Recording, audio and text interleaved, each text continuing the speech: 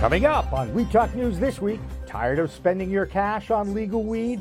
Check out KindTap. Now you can charge it to a special KindTap credit card. KindTap is a fintech company that was formed with the vision of making payments work in cannabis the way they work in every other industry. We provide a revolving line of credit, basically a credit card, and a pay now product that pulls funds from consumer bank accounts for purchases. Of course, it's only available in legal states and launching in Massachusetts. We'll have an exclusive interview with one of their principals. Plus, the MORE Act is back for round 2 in Washington, D.C., and the House Judiciary Committee says, let there be legal weed. Plus, California reduces its cannabis regulatory groups from 3 to just 1 Department of Cannabis Control. So, less is more in the Golden State. And what do you do with an old abandoned prison in New York? Hey, let's turn it into a cannabis campus for learning, growing, and consuming. All that and more on We Talk News next. PCM TV is supported by Salient Systems, a world leader in video management security, and by Revolutionary Clinics, a medical dispensary where the patient comes first, and by Accounting Buds, your #1 CPA specialist for the cannabis industry. We are Pro Cannabis Media.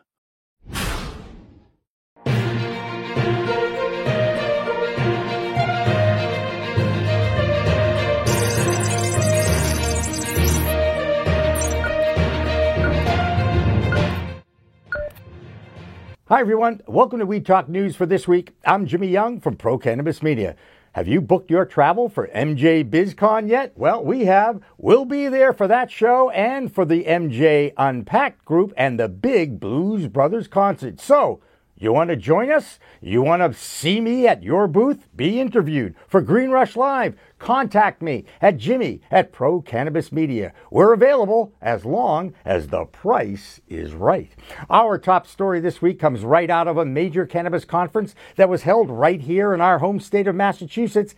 Every year, Burns and Levinson law firm hosts the annual State of the Cannabis Industry conference with some of the biggest names in the industry. This year, the big news wasn't the annual one-on-one interview with Massachusetts Cannabis Commissioner Chairman Stephen Hoffman with Frank Siegel. No, the biggest news out of this conference was the announcement of the launch of KindTap, a credit card for the cannabis industry. Cash. It used to be king, but now there's a better way to pay.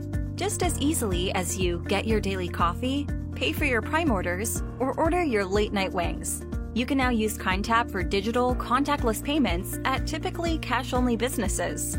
Signing up is a breeze and takes 60 seconds or less. Simply create your profile on KindTap's secure platform. Add your banking details from any bank with no setup fees. Click, pay, and get back to enjoying your day. Say goodbye to awkward cash transactions. KindTap makes digital, contact-free payments secure, fast, and easy. Why pay with cash or ATM when you can KindTap?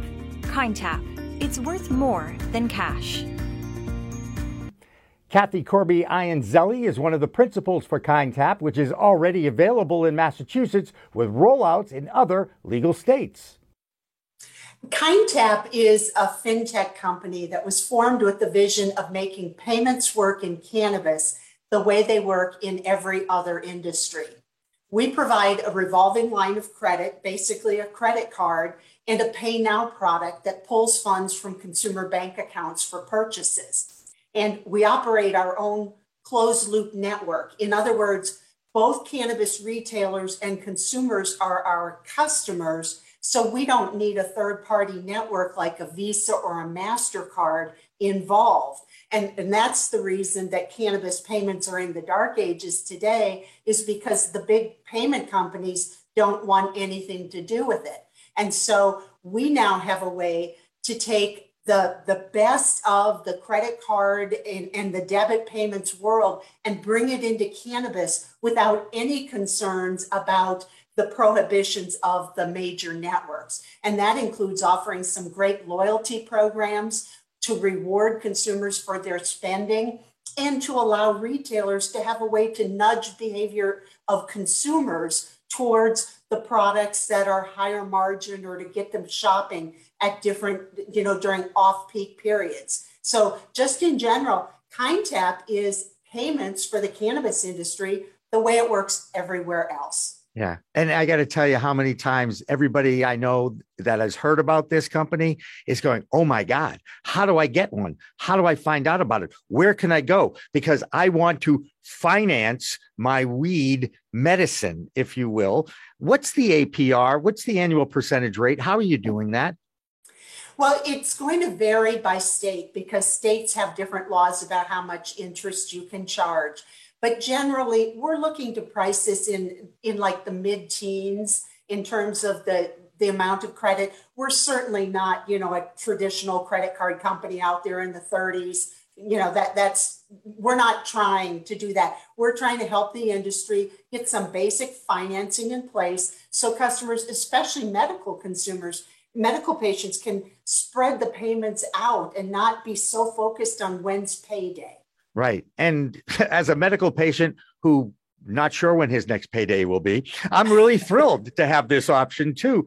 How do you go about applying for this? I'm guessing there's a credit check involved. How do you go about applying for this? We have integrated with our merchant partners so that the first time that you go to one of their sites to either order through e-commerce for in-store pickup or delivery or in the store at one of our kiosks, the first time you click pay with KindTap, you're taken to our website where you apply. That application process is so simple and streamlined. It takes about 2 to 3 minutes, start to finish. And when you're done with the application process, we put you right back in that merchant site and approve your first purchase. And so as long as you're at one of our merchants that we're integrated with, you can get the product instantly in the store and or online and make your first purchase. I think the word disruptor is tailor-made for what you've got going to this industry right now. We're very excited to be able to share this story with our followers. Of course, the next question is, how do you do this with a product that's still got Schedule I federally illegal status? We operate the product only in states that are legal, where cannabis is legal, and only through licensed dispensaries in those states. And so we pay a lot of attention, and trust me, we spent a lot of money on lawyers putting this together so that it all operates within the cannabis regulations and the banking regulations in each state. And I'll say it was a lot of creativity to pull it all together, but it's completely legal and compliant. So many payment products out there have been in the gray area. There's nothing gray about what we're doing. The KindTap card is being rolled over across legal states over the next few weeks. Now we turn to the federal scene. The MORE Act is back for another run at cannabis legalization on the federal front. The House Judiciary Committee passed it again.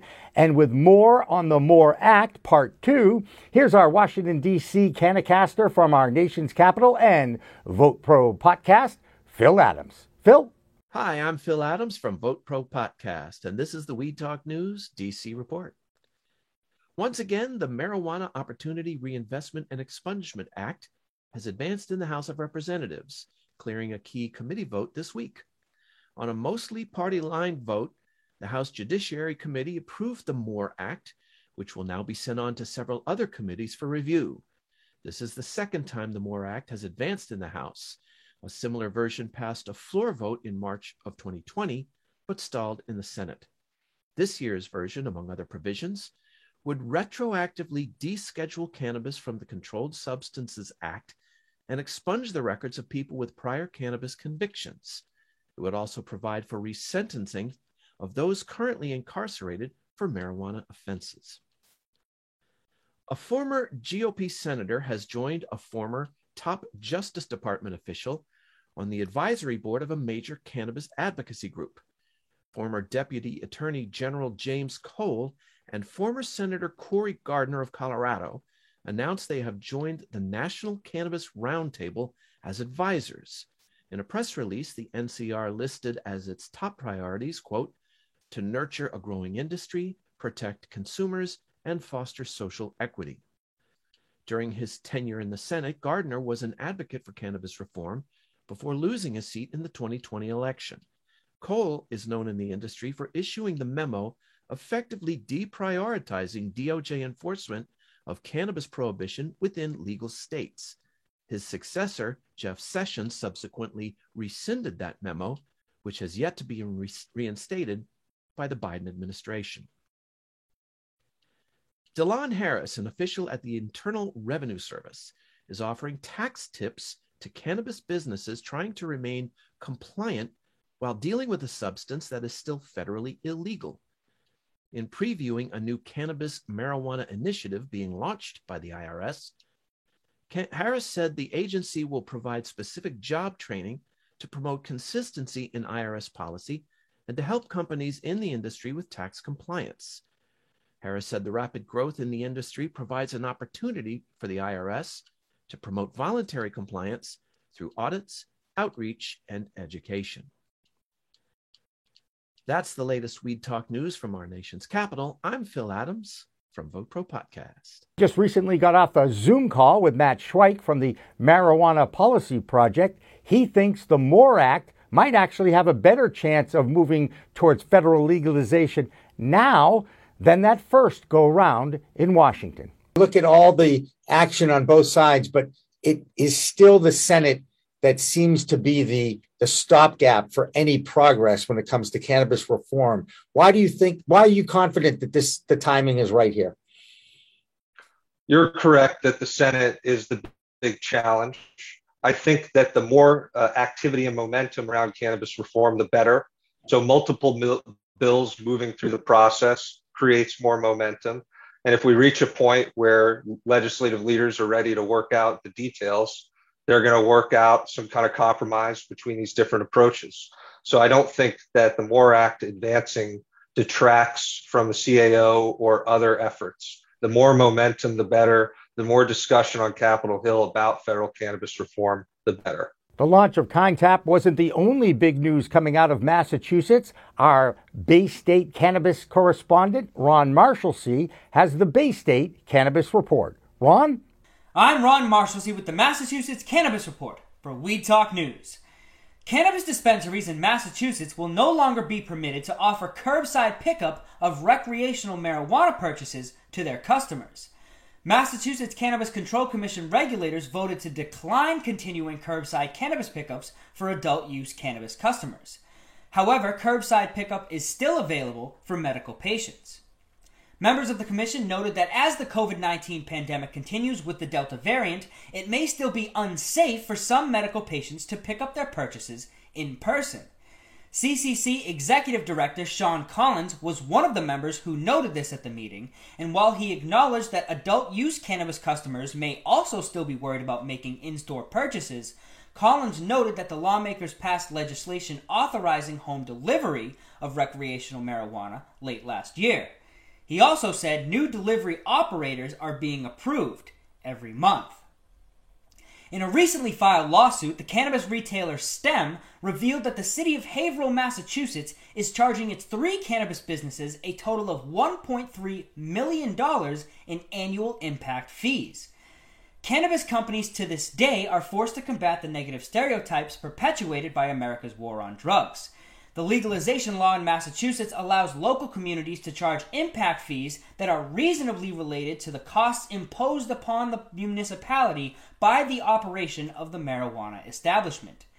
Unlike most other legal states, Massachusetts law forces cannabis companies to sign host community agreements with the town in which they operate.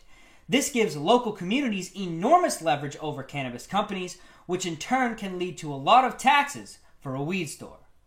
That's this week's Massachusetts Cannabis Report. For Weed Talk News, I'm Ron Marshalsea. Also this week in Washington, D.C., Oregon Senator Ron Wyden is telling the FDA to do their jobs. That's, of course, in relation to the CBD world. That's right. At a hearing, Senator Wyden makes his case that only outlines how contradictory the laws and guidelines regarding CBD are. Now, he hopes this will help put some pressure on the FDA to give some guidance to an industry that is just waiting for the FDA to put out the right regulations. The fact is, Congress saying hemp and hemp-derived CBD, we have said they're not illicit substances, yet the FDA, for all practical purposes, continues to argue the other way. And the interest in the use of CBD, of course, as a supplement in food and beverages is growing enormously, yet it is not being regulated by the very agency that regulates the area that we've seen such interest in, food and beverages, food and dietary supplements. So the FDA's lagging behind the times poses several problems. First, it's a big consumer safety issue. People deserve to know the products they purchase are top quality, meet basic standards, and are labeled appropriately. Second, hemp producers and farmers across the country lack certainty. And when you don't have certainty, you miss out on a lot of economic opportunities, particularly in rural areas that so need those very opportunities. So Senator Paul of Kentucky, another hemp champ, he and I have introduced legislation, the Hemp Access and Consumer Safety Act, to make sure that the Food and Drug Administration finally takes steps to regulate food and dietary supplements containing CBD. Illinois continues to live up to its reputation as a state that struggles to get anything right in its government. Now the vast lottery system for cannabis licenses are coming under attack again. There are all sorts of reports that the lottery system was rigged, and those licenses could be worth millions of dollars apiece once you get one, once you figure out the mess. Margot Vaselli has our Illinois report. I'm Margot Vaselli from Margowana with this week's We Talk News report from Illinois. Illinois Attorney Tom Howard and one of Illinois NORML's own board members came out with math figures this week that dictate that the Illinois Social Equity License Dispensary Lottery was rigged. Many are now sharing other state lottery outcomes, and it shows. Cannabis license lotteries don't